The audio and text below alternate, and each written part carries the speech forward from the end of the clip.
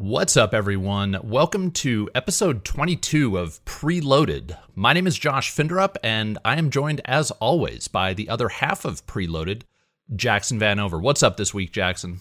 Not much, Josh. Just picking up Hitman 3, really loving that game, but I'm excited to dive into all the fun news we're getting early in the year. Yeah, it actually was a bit of a slower news week, and I think a lot of that has to do with what's going on here in the States with the inauguration and the holiday we had, but we did get some news from Ninja Theory about their latest, or, future project, I should say, Project Mara. We got some interesting Sony first-party news, and there is the Cyberpunk drama that kind of started to unfold last week, or continue to unfold, I should say, and that is going to fuel our deep dive discussion this week about whether companies are beginning to maybe ethically or cross the lines of how to ethically market a game. So we're going to have a really interesting discussion about that. You want to stay tuned. And I also want to mention that Jackson and I, are continuing to evolve the show, evolve Preloaded. And so just stay tuned for some changes that are going to be happening structurally to make the show hopefully more interesting and a bit tighter. We just want to give you a heads up that it's the format is likely not going to stay the same as we move forward. We're going to be experimenting, and I don't want to spoil it too much. I don't know if you had anything to add there, Jackson. No, just that we want to make a better show, and we think this is the best way to do that. Yeah, so again, we've got a great show for you, and we do have some housekeeping. Preloaded posts every Friday. We post over on our YouTube channels. I am Quest Mode on YouTube. And Jackson is JV, Jayvee. So if you like to watch, you can check it out there. If you prefer to listen, you can catch Preloaded over on the audio platforms, Google Podcasts, Apple Podcasts, Spotify, and Stitcher. If you are listening on any of those platforms, we'd love for you to leave a review. Leave either a 5-star review, which just takes a quick second, or if you're feeling generous, leave a written review to let people know why you enjoy listening. You can also write into Preloaded at the email address preloadedpodcast@gmail.com, and we welcome all of your comments and your feedback, but we'd love to get your questions. Every week we dig into our mailbag, typically at the end of the show, and discuss one of your questions. So if there's anything you want to hear us talk about next week, write us. Again, it's preloadedpodcast@gmail.com, and we read all of your messages. We'll definitely look forward to hearing from you. And speaking of questions, we are going to kick things off, as we always do, with our segment, Who the Hell Are These Guys? This is where Jackson and I answer a question about our gaming history, our gaming preferences, to help you, the audience, get to know us better. And this week, we're asking the question, which older game mechanic or game genre that maybe isn't getting as much love nowadays in the 2020s would you like to see make a comeback, Jackson? So for me, Josh, I actually had a few ideas, but I just settled on this one.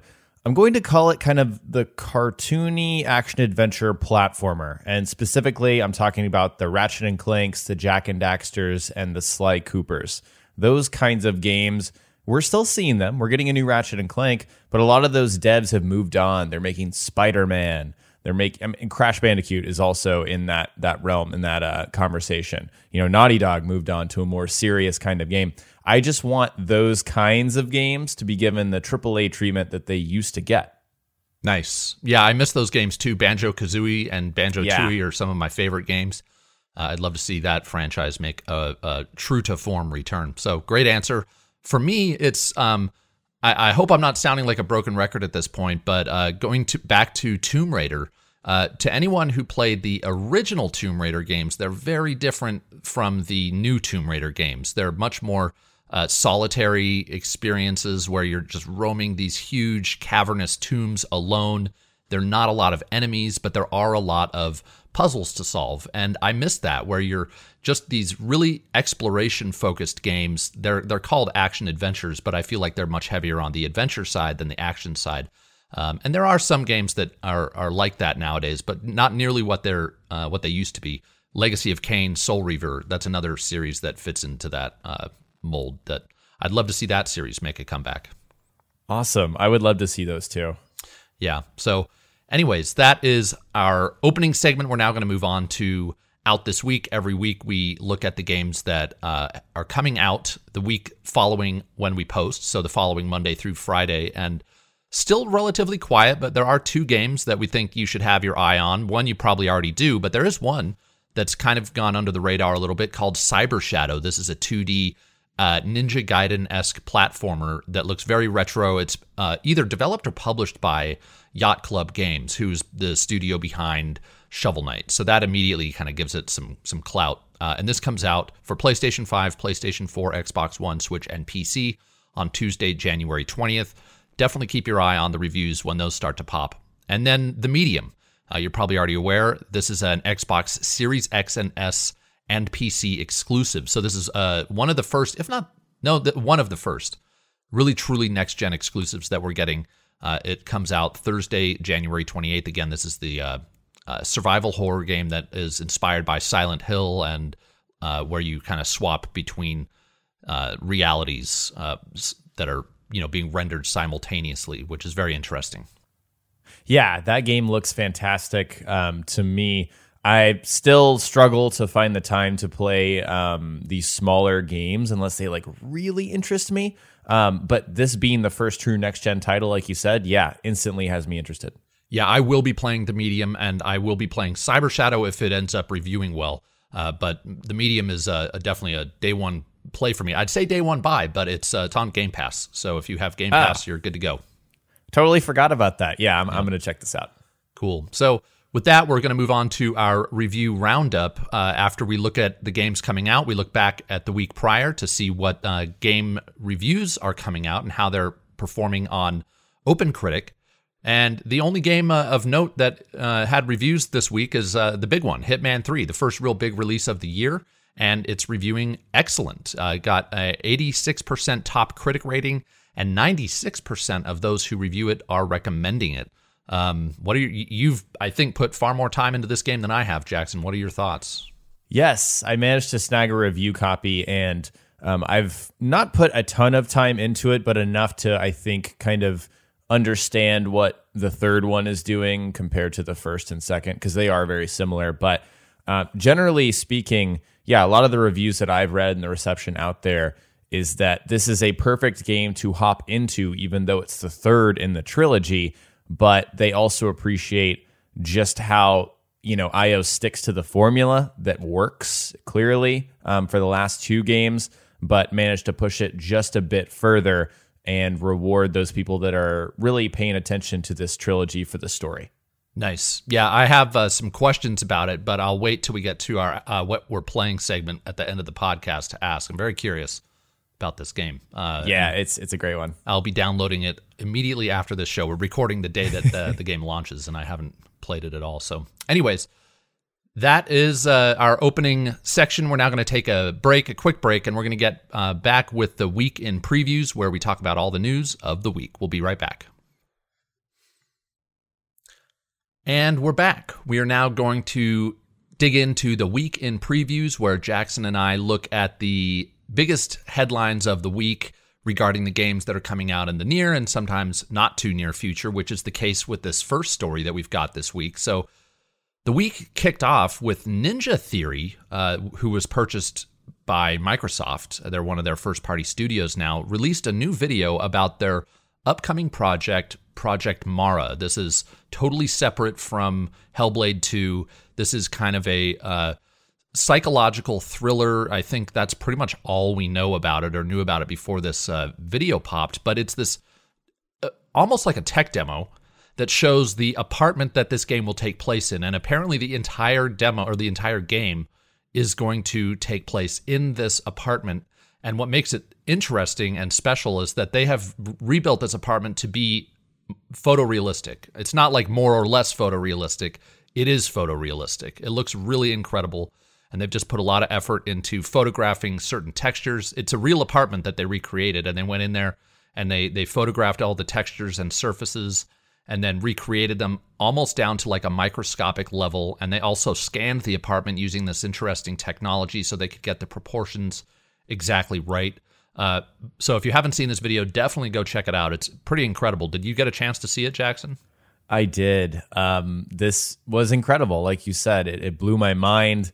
It made me kind of think about what we could be seeing in, a dozen years in video games. I don't think this is going to be a process that a lot of people adopt, because I don't think everyone wants to have a one-to-one representation of reality. Yeah. But at the same time, I like tech that pushes the boundary is always interesting to me, even if it is trying to mirror reality. So I thought this was fascinating. And really, if you are someone who appreciates like pushing the boundaries of what video games can do, absolutely check this out and keep it on your radar.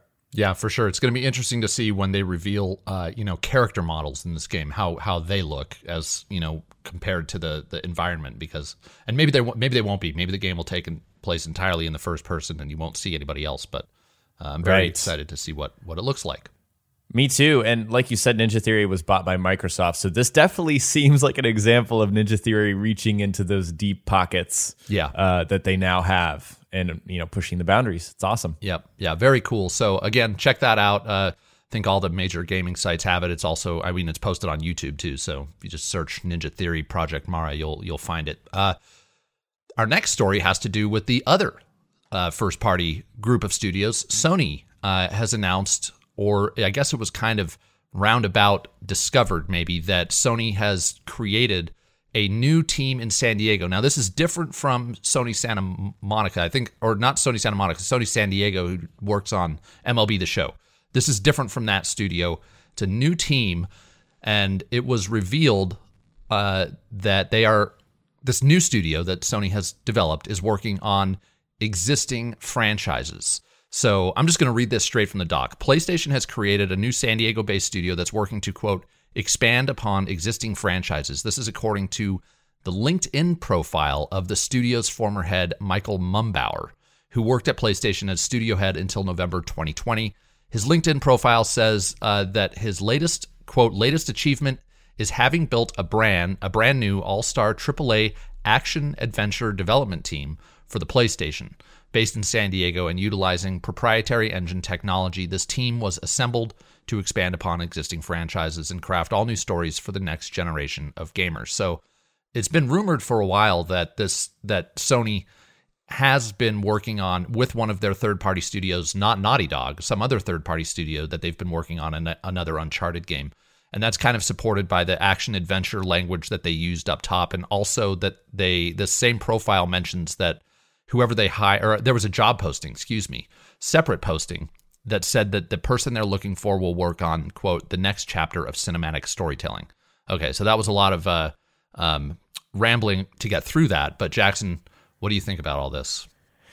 I think it's fascinating. A really good find by sleuths out there to try to figure out what's coming next. I would not be shocked if Naughty Dog wanted to hand off Uncharted to another studio.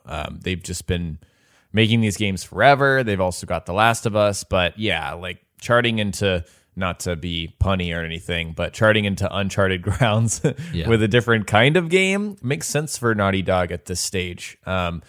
So yeah, this is just really exciting for me. Nothing really specific. Yeah, I would not be, I don't want to say I have no doubt, but I would not be shocked at all or surprised if, Naughty Dog, you mentioned earlier, like they moved on from, Crash Bandicoot, then Jack, and they've always been kind of that studio that wants to take on the next bigger challenge. And I would not be surprised if that's what they're doing. And then Sony probably just knows they've got a cash cow in Uncharted, so they want to keep that alive.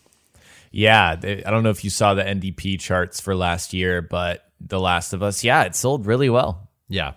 So it will be very interesting to keep an eye on this and see maybe this summer, maybe we'll get an announcement from whatever the studio ends up being called, and we'll get to see what they're working on.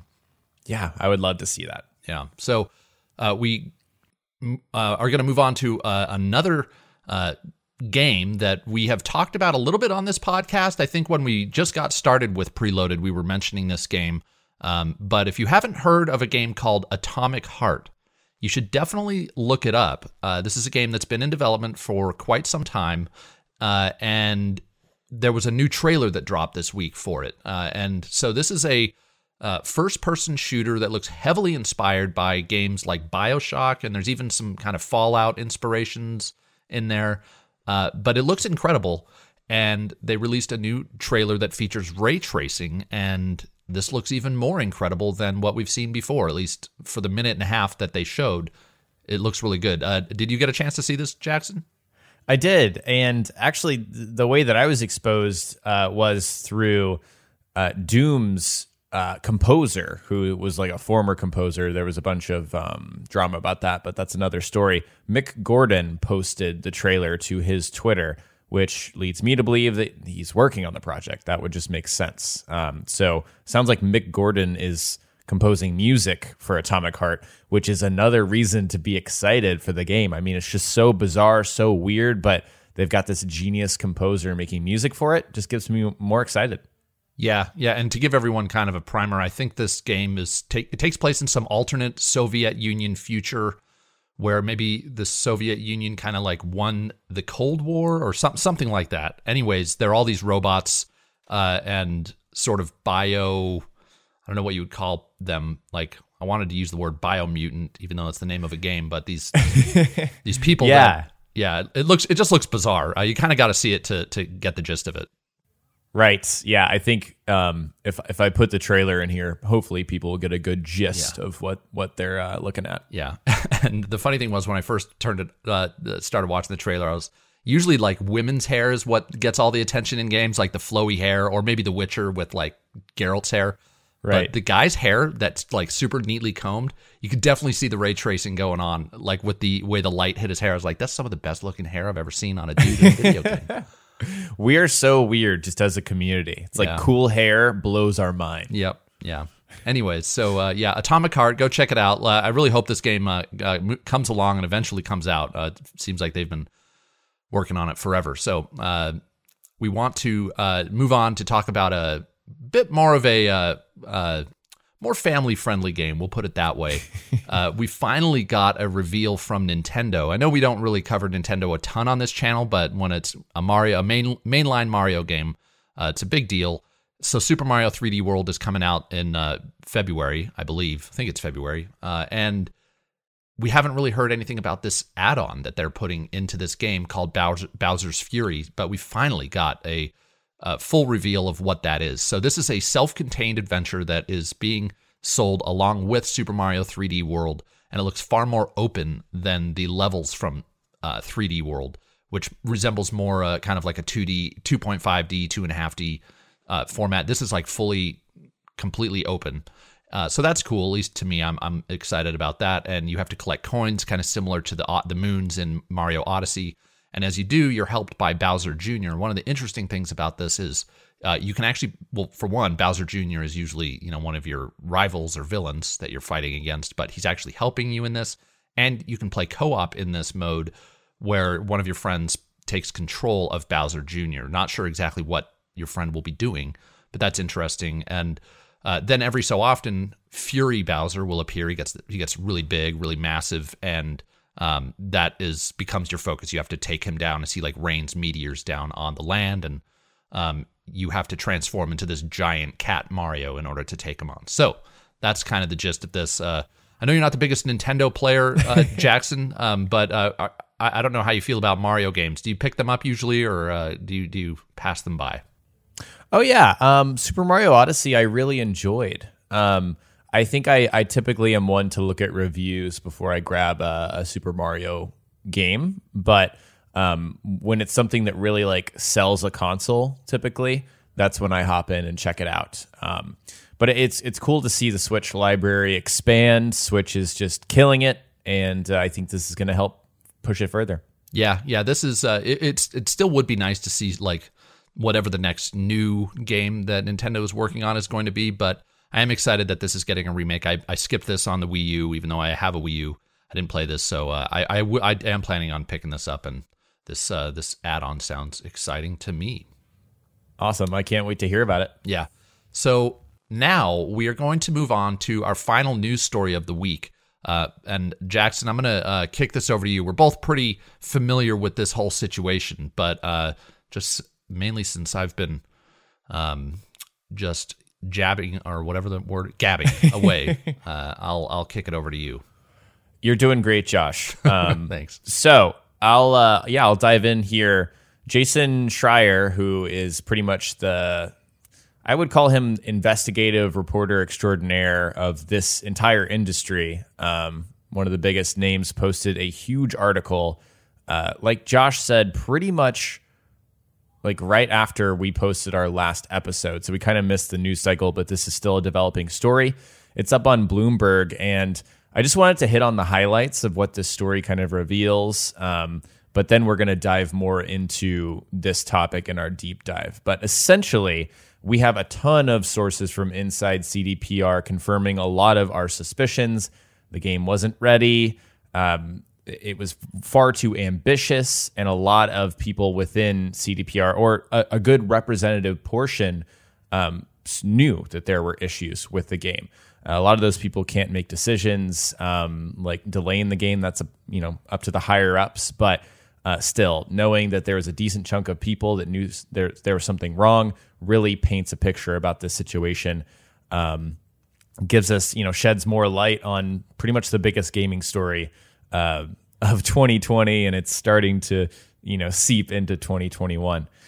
So, yeah, I mean, crunch, the vision for the game changed. There's a big ego issue internally. A lot of stuff was going on, and Jason Schreier lays it all out in this article. Yeah, it was really interesting to read some of the details that he was able to uncover. Like one of the things that I found interesting was that they apparently, it sounded from the article that they are kind of looking at Rockstar and what Rockstar has done with GTA 5 and Red Dead Redemption as examples, or at least the industry does. But one thing that I found interesting is that, CDPR staffed up to over 500 people, and which sounds big, but for one, it didn't sound like they handled that growth very well, and that kind of hampered their team. But, Rockstar's games, GTA and Red Dead, especially GTA, I think, had multiple studios working on it, and the team totaled out to over thousands of people. So this is still a small team with ambitions that maybe were outsized for them.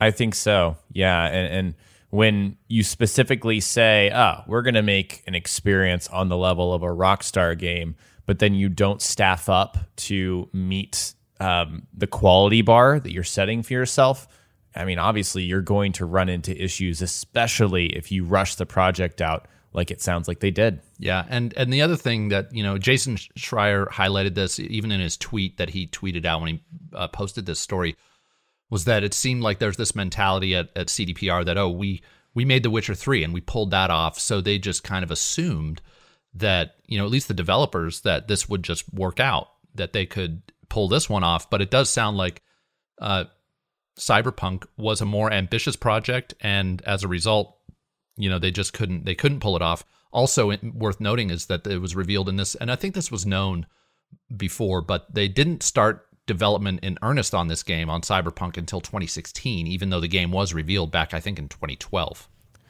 Right, and that's a huge problem. I mean, you had the CDPR, I believe, CEO, the guy who's been making all of the, like, Marcin Iwinski, I want to say is his name. There's specific footage of him giving a detailed presentation of what they wanted Cyberpunk to be in 2012. And think about, they were still very deep in, I mean, not still very deep. They were probably just starting very deep development on The Witcher 3 in 2012. Because that game came out in 2015. And so they were kind of hatching their chickens before they roosted. I mean, it just seems very weird that they didn't start developing until 2016. Yeah. And so before we get into the deep dive discussion that will follow this, I just want to cover a few other things that were covered in the story, so we have everything straight here. So, as Jackson mentioned, crunch was definitely a part of this. There was someone at a former audio programmer of CDPR who was quoted as saying that he would work 13 hours a day, 5 days a week, and that, quote, "I have some friends who lost their families because of these sort of shenanigans." So that's pretty ugly. And then the vision for the game changed in 2016 when the development started. So a huge shift there that probably threw a lot of people for a loop. At least that's kind of the assumption I took when I read that. And then, like you said, Jackson, ego played a big factor. That's something that I really picked up on when I watched their response or their initial apology. And then also there was a response posted to this article. And when I read that and when I watch the video, it still seems like there just is some pride going on with these people at really high up in the chain at CDPR. But that might just be me. Yeah, I pick up on that too. I think that gamers in general are pretty in tune with how devs speak and how they position themselves. And I think we can all kind of tell it's like, they're not really owning up to this as much as they could. Yeah, and in that opening or that apology, it really seemed like they shifted blame from, I can't remember if that was Adam Badowski who gave that statement or if it was the other guy. I think it was the other guy. I can't remember his name, who gave the apology. But anyway, he really opened up by saying, I'm going to take responsibility here. But then halfway through the video, he started talking about how they didn't see the problems that appeared after launch, which really what he was doing there was, at least to me, shifting the blame to their QA. It's like, well, are you saying QA didn't catch this? I think that's a load of crap, if you ask me. Yeah, I think a lot of people are seeing through that. I just looked it up. It's Marcin Iwinski. I'm sure I'm saying that wrong, but he's the one who did the apology, and I'm with you. Part of me thinks that he sort of took the blame when he said, us higher ups signed off on the project, and then he went back and said, "Oh well, we didn't find anything." So it was a messy message, and usually those messages are supposed to be very focused, and this one just wasn't. Yeah. Yep. I agree. So anyway, that hopefully that definitely covers the, what has unfolded since last week when we recorded this. And moving on, we're going to now get into our deep dive discussion, which is right on topic. It definitely has to do with this. And it is actually, we got the idea to do this for our deep dive when we read a question that we got in our email from Mitmap, who I think, Mitmap, you had our question of the week last week in our mailbag. So you're on a roll here. They are. Yeah. So thank you for the question. Again, if you want to write into Preloaded, it's preloadedpodcast@gmail.com. But Mitmap writes, and I do want to reiterate that one of the details that came out as a result of this story, and Jackson, I think you touched on this, but the Jason Schreier said that he used the word fake when referring to the E3 gameplay demo, which I think it definitely triggered a lot of people like, oh, it was fake. And Mitmap writes in regarding that. He says, what does it mean for a gameplay trailer / preview to be faked? I don't think they're always intentionally misleading. Instead, I see them as a statement of what systems and features are currently in the game, but could be removed if they don't scale properly, break when it all comes together, or if they can't be polished to an acceptable level in time / budget. They aren't the full game, hence the term, quote, vertical scale. A horizontal slice would be more like a demo, which would release closer to the end of the development, thus providing a more accurate feature set. Early access is said to be the answer, but sometimes games don't get that second wind when they hit 1.0. So thank you, Mitmap, for the very thorough and well thought out question. There's a ton in there that we can dig into, but kind of the question that this led me to ask is, are games kind of pushing the limits of ethically marketing their games? Is it okay that this demo was not representative of the final game? Is that just the way games work, or was that, to use the word Mitmap did, is that misleading? Is that unethical? And there are a host of other things that we could talk about in terms of how companies have lately, especially, been marketing their games. So, what do you think, Jackson? I mean, do you have anything to share off the top of your head here? Sure, yes. I think it's a more complicated question than a lot of people paint it to be. And the reason I say that is because I try to think of it from their perspective, from the publisher's perspective. Because I think if you think of it from a consumer's perspective, it's very clear cut. It's, you should only show me what I'm paying for. And it doesn't matter how far it is in the future. It really doesn't. And we've seen many games run into this issue. Watch Dogs is the earliest example, at least in my head, of a big high-profile game showing a version of the game that just did not make it to launch, that was absolutely dialed back. So to kind of circle back to the central question here, I think games have been pushing the limits of ethical marketing for years now, and we see them, publishers mess up and then they kind of correct themselves because of backlash. And it's important that we are very vocal when, people mess up like this. But then they kind of learn the lesson and then they come back and they do it again. It's like the definition of insanity to me. The fact that companies still think that they can make a fake demo. And feel free to interrupt me here, Josh, but in terms of fake demos, it really is a matter of, and especially with regards to what MipMap suggested here about, the vertical slices are a statement of what systems and features are currently in the game. I don't think that's necessarily always the case. If you look at Cyberpunk's demo very early on, where it looked like the city was more dense, this is probably what was happening. Some programmer just made, NPCs walk across the screen one time. Mm-hmm. That is way different than a dynamic system of people walking back and forth and having day-night cycles. And you see what I mean? So that's like a very small example of how you're able to fake a demo. You can just make something that looks good for 30 seconds, and there's no guarantee that's going to be great for 100 hours. Yeah, and I actually don't have a problem with a demo being faked in that way. What I have a problem with is that it wasn't representative of what we got in the final product. And if they had, just to save time, they're making this demo and they know that in the final product there's going to be like 12 NPCs on the screen at a time, which honestly that's kind of like maybe the max that I've seen in Cyberpunk 2077.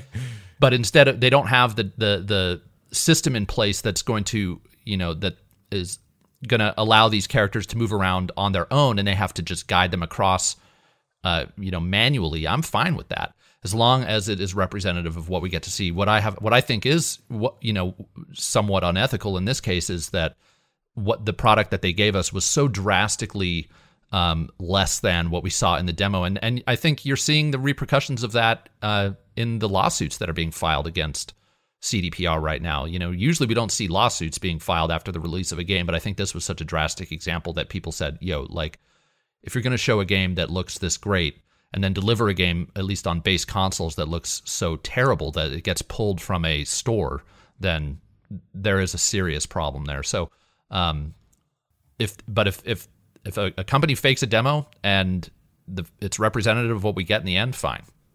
They got to show us what we're going to be getting if they want to market their game so early. Right. I totally get where you're coming from. I think where it becomes a problem is, Josh and I don't make games, but we certainly pay enough attention, and we've gotten access behind the scenes of games before launch. Games are so iterative, and every single one of them are little miracles that it's crazy that these things manage to come together. It truly is. Yeah. I think that it's really hard for CDPR to put out a vertical slice a couple of years ago and then somehow know that 2 years in the future that the tech has changed, or the tech will evolve to a place where their fake thing that they made allows them to put that in the game, that turnover isn't going to affect things, that major shifts in the project are not going to affect things. That's why, my biggest takeaways for this whole thing are, if you're a dev or a publisher out there, don't list a bunch of features in your game before your game is feature complete. And I actually do have an issue with creating fake versions of what you're shooting for, several years in the future. I just think that the medium is too iterative, and it really does set you up, even if you have the best intentions, for what appears to be deceiving, even though that was just not the intention at all. And Furthermore, if you make big changes, like it feels like CDPR did, I mean, if you look at that article, it does say that when the game's director came on board, his name is Adam Bukowski, they decided to do major story revisions, major gameplay revisions, and even change the game from third person to first person. If you do that, you got to announce that stuff. Yeah. You really do. You have to let people know this is what our game is now. If you don't do that, then you're setting yourself up for what's happening here. Yeah, and that brings up an interesting point. This notion that Cyberpunk was in development for 8 years. That was my perception for a very long time, up until just recently. Right. And so stuff like that, not announcing that, we have a major shift in development, that would have maybe helped set some of the expectations for this game. While I still think that they shouldn't have released it regardless when they did. But, when I first saw how this game looked, I was like, this is a game that's been in development for 8 years. What's going on here? So, not much communication there, even though, ironically, even CDPR is known for having such transparent communication, but maybe that was just smoke and mirrors. Right. I think they were caught, as the gross phrase goes, sniffing their own butts in this situation. They really were. Yep. Very interesting how things have unfolded. It's really unfortunate, but just this question of, I guess, ethically marketing game, there's plenty of other instances that we can look at that I think it's important to note that this is definitely subjective.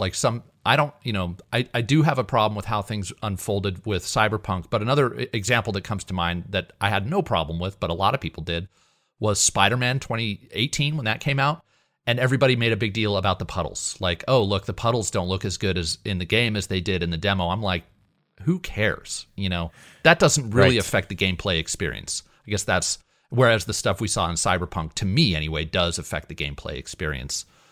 That's a great example, Josh. And that just made me realize, I wonder if on PS5 with the ray tracing features enabled, if those puddles are there. Like that was something that they intended to do, but just tech was not there yet. Yeah.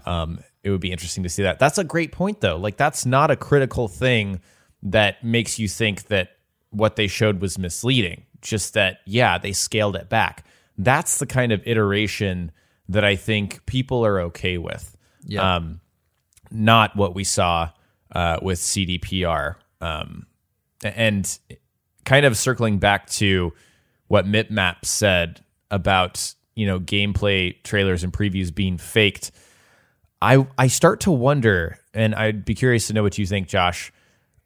Do you prefer CG trailers early on, like several years before a game? I know people just complain endlessly about CG trailers and they just want to see gameplay. But then we run into situations like this where a team, they have a vision, they have something in mind, they want to show it. They spend a couple months building up this thing like they did for Cyberpunk, but then it just doesn't turn out to deliver when the game actually comes out. Like, what is the best move there? Yeah, I think if the studio or publisher chooses to unveil a game that far ahead of time, then yes, like definitely show CG. Don't show gameplay with how fast technology moves and how much can change in development. Yeah, I think it's smart. I think, and a year ago I might not have given this answer, but based on what we've seen unfold with Cyberpunk, I think that showing gameplay this early is probably not the best way to go. So that's, again, if a studio or a publisher chooses to unveil a game that early. I personally would like to see a trend towards unveiling games far later in the marketing cycle, especially these big IPs that may not, what do I know about marketing a game, but that I think may not need all that extra hype. It's like with Avengers. If you would announced an Avengers game 4 months before it was released, that may be a bad example because of the movies and whatnot, but let's just look at Fallout 4, the way they did that one. And it worked out great. I don't know the sales figures for that game, but I have a feeling it sold pretty well. And then you have games like The Elder Scrolls by the same studio that got unveiled like way early. We're probably not going to see that game, but I feel like I'm not making my point here. I would just like to see games unveiled much later in the marketing cycle so we don't have to adjust our expectations or build up in our heads what this game is going to be before we actually see it. I feel like we can just get disappointed. For sure. You couldn't see me, but I was furiously nodding my head at everything you were saying. Fallout 4, man, perfect example. That's what I always think of. If companies can realize, look, we can sell like 12 million copies.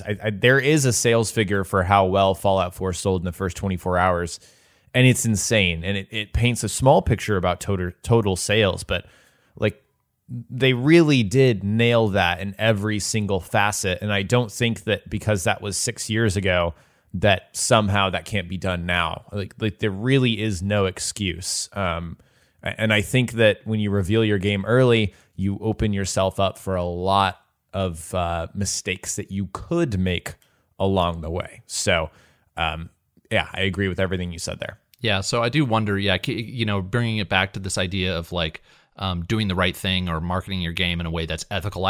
There's certainly ways to do a good job of, revealing, having a long marketing cycle. It's not like doing that automatically puts you in this kind of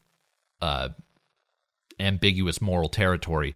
However, I think that you do open yourself up to potential disappointment or potentially disappointing players. Yeah, if you do build up hype especially the way CDPR did. They just constantly built that hype. But there are a lot of other issues, I think, to talk about when it comes to marketing games. Over the summer, we saw a lot of interesting stuff happen with two games in particular, Avengers and The Last of Us.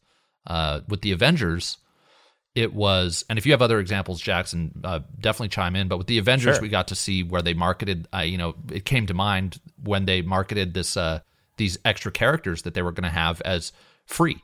I mean, they were very clear that these are free characters. And then when they got closer to the launch of the game, they revealed that there were going to be these kind of Battle Pass-esque microtransactions attached to them. You do get the character for free, no doubt, but in order to get all of the related content, you have to make a purchase. So right. I think, baiting and switching is something that we do see. And is that okay? Right. It's certainly a matter of like murky lines here. They're trying to blur the lines as much as possible.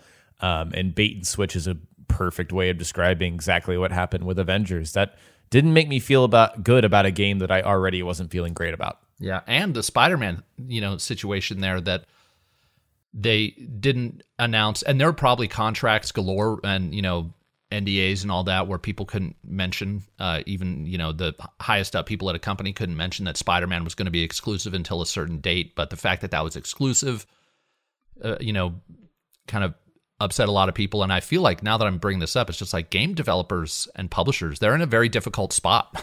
It's right.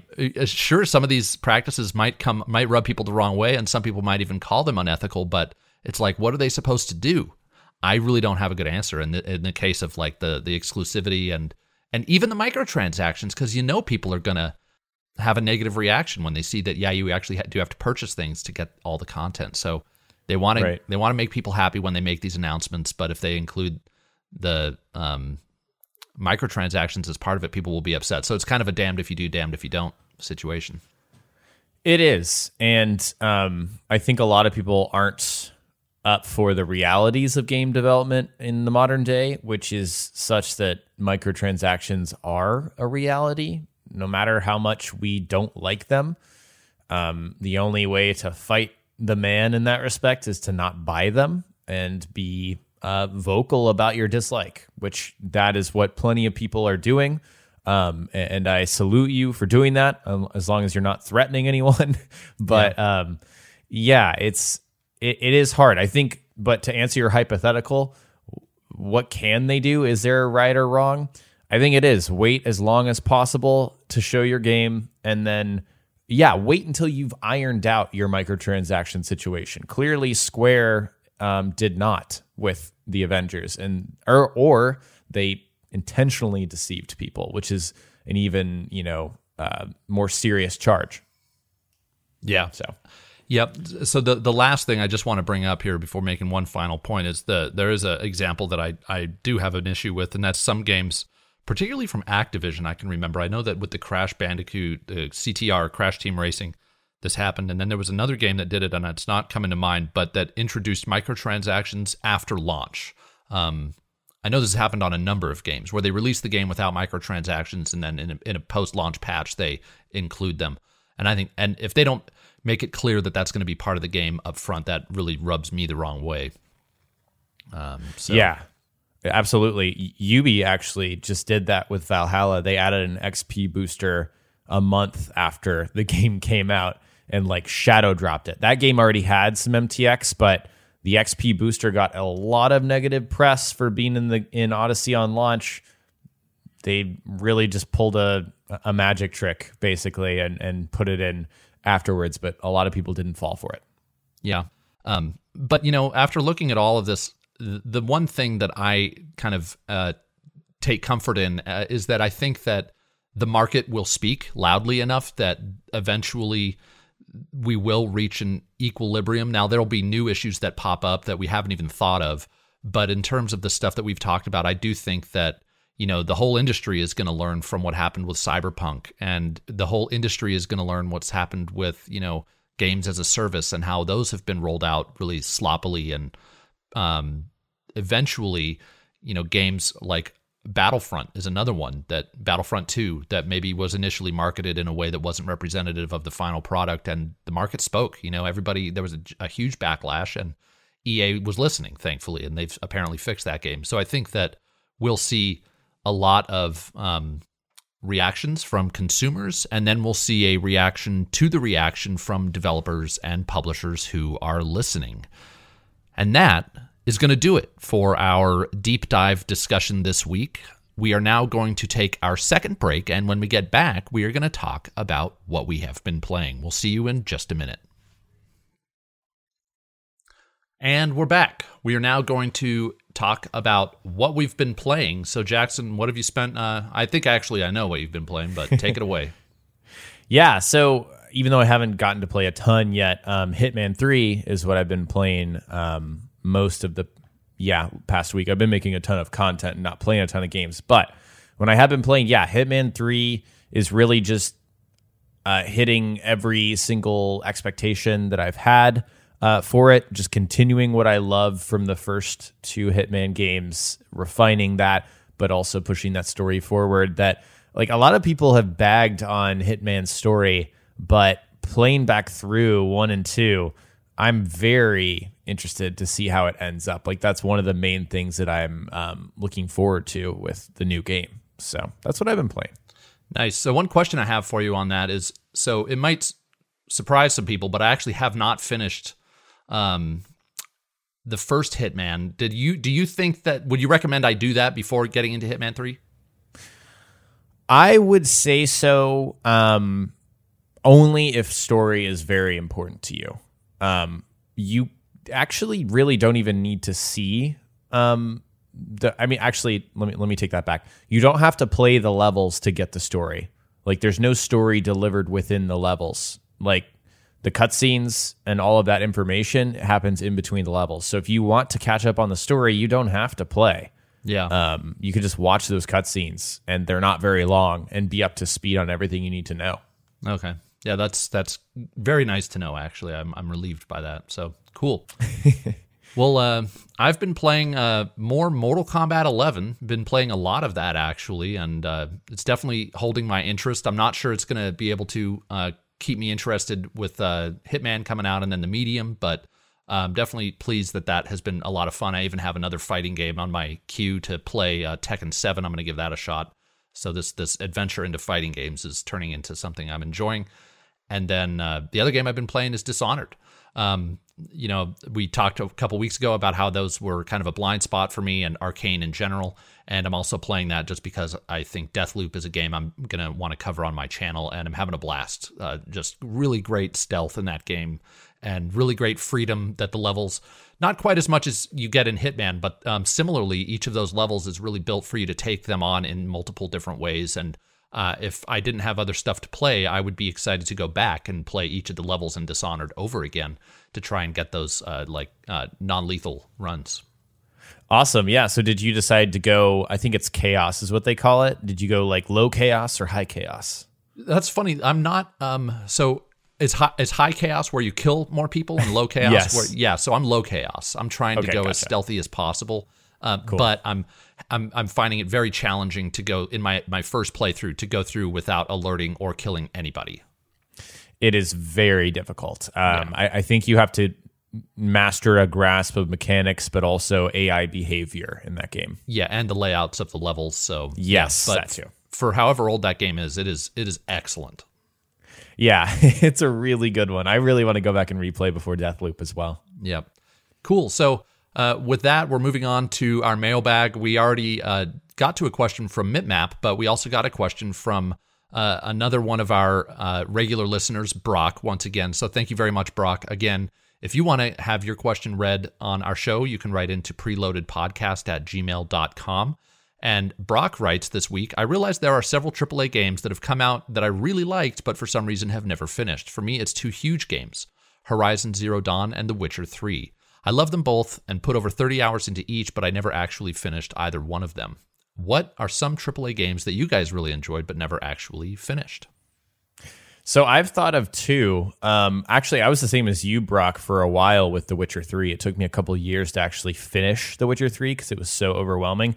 But for me, games I still haven't finished, Batman Arkham Knight. Never finished that game. For some reason, it just didn't grab me enough to finish it. And then Middle-earth Shadow of War, the sequel to Shadow of Mordor, I also have not finished. Something about, just that game not pulling me in enough to finish it. Just didn't get to it.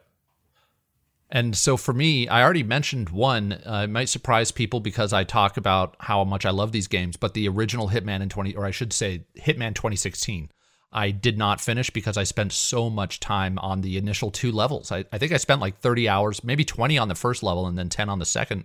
And I had gotten my fill, but I loved the time that I spent with it. So now going back to Hitman 3, I'm wondering, as I asked earlier, should I replay those levels? And then other than that, there are a lot of games that I didn't necessarily love, but I liked enough to start, and just other stuff came up and I wasn't able to finish them. And that always kind of bugs me. It's me being a completionist. It bothers me to have games that I haven't finished. One that comes to mind is Resident Evil 7.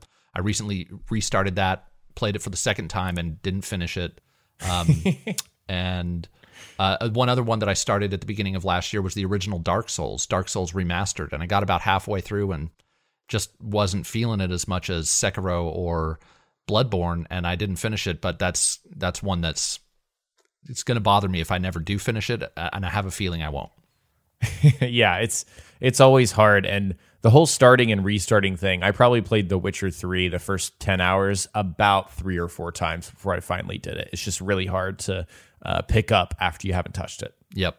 Yeah. So that is going to do it for this week. Thank you, everyone, for listening. Again, if you want to have your question read, write into preloadedpodcast@gmail.com. And if you're listening on any of the audio platforms, don't forget to leave us a review, please. If you're enjoying the show, we'd really appreciate it. And Jackson, before we sign off, did you want to plug anything on your channel? Yes, I just uploaded today a Hitman 3 starter guide, just a bunch of general tips to give you a head start. And these things really apply to the first 2 games as well. So if you're hopping into the franchise for the first time, I think it's a great video for you. Awesome. I may be checking that out. And on my channel, I can now tease my next project. It is I'm doing a big video on 25 exclusives that are going to release for PlayStation consoles. We're talking both PS4 and PS5 in the future. So if that's something that you're interested in, stay tuned for that. And I might even do an Xbox version of that if that video performs well. So keep an eye out. I'm hoping to post it within the next week or so. So that should be interesting if you are a PlayStation gamer. And with that, where can people find you, Jackson? I'm at JV on YT on Twitter and JV.YT on Instagram. Nice. And I am at Quest Mode Games on both Twitter and Instagram. And with that, we will see everyone next week. Bye, guys.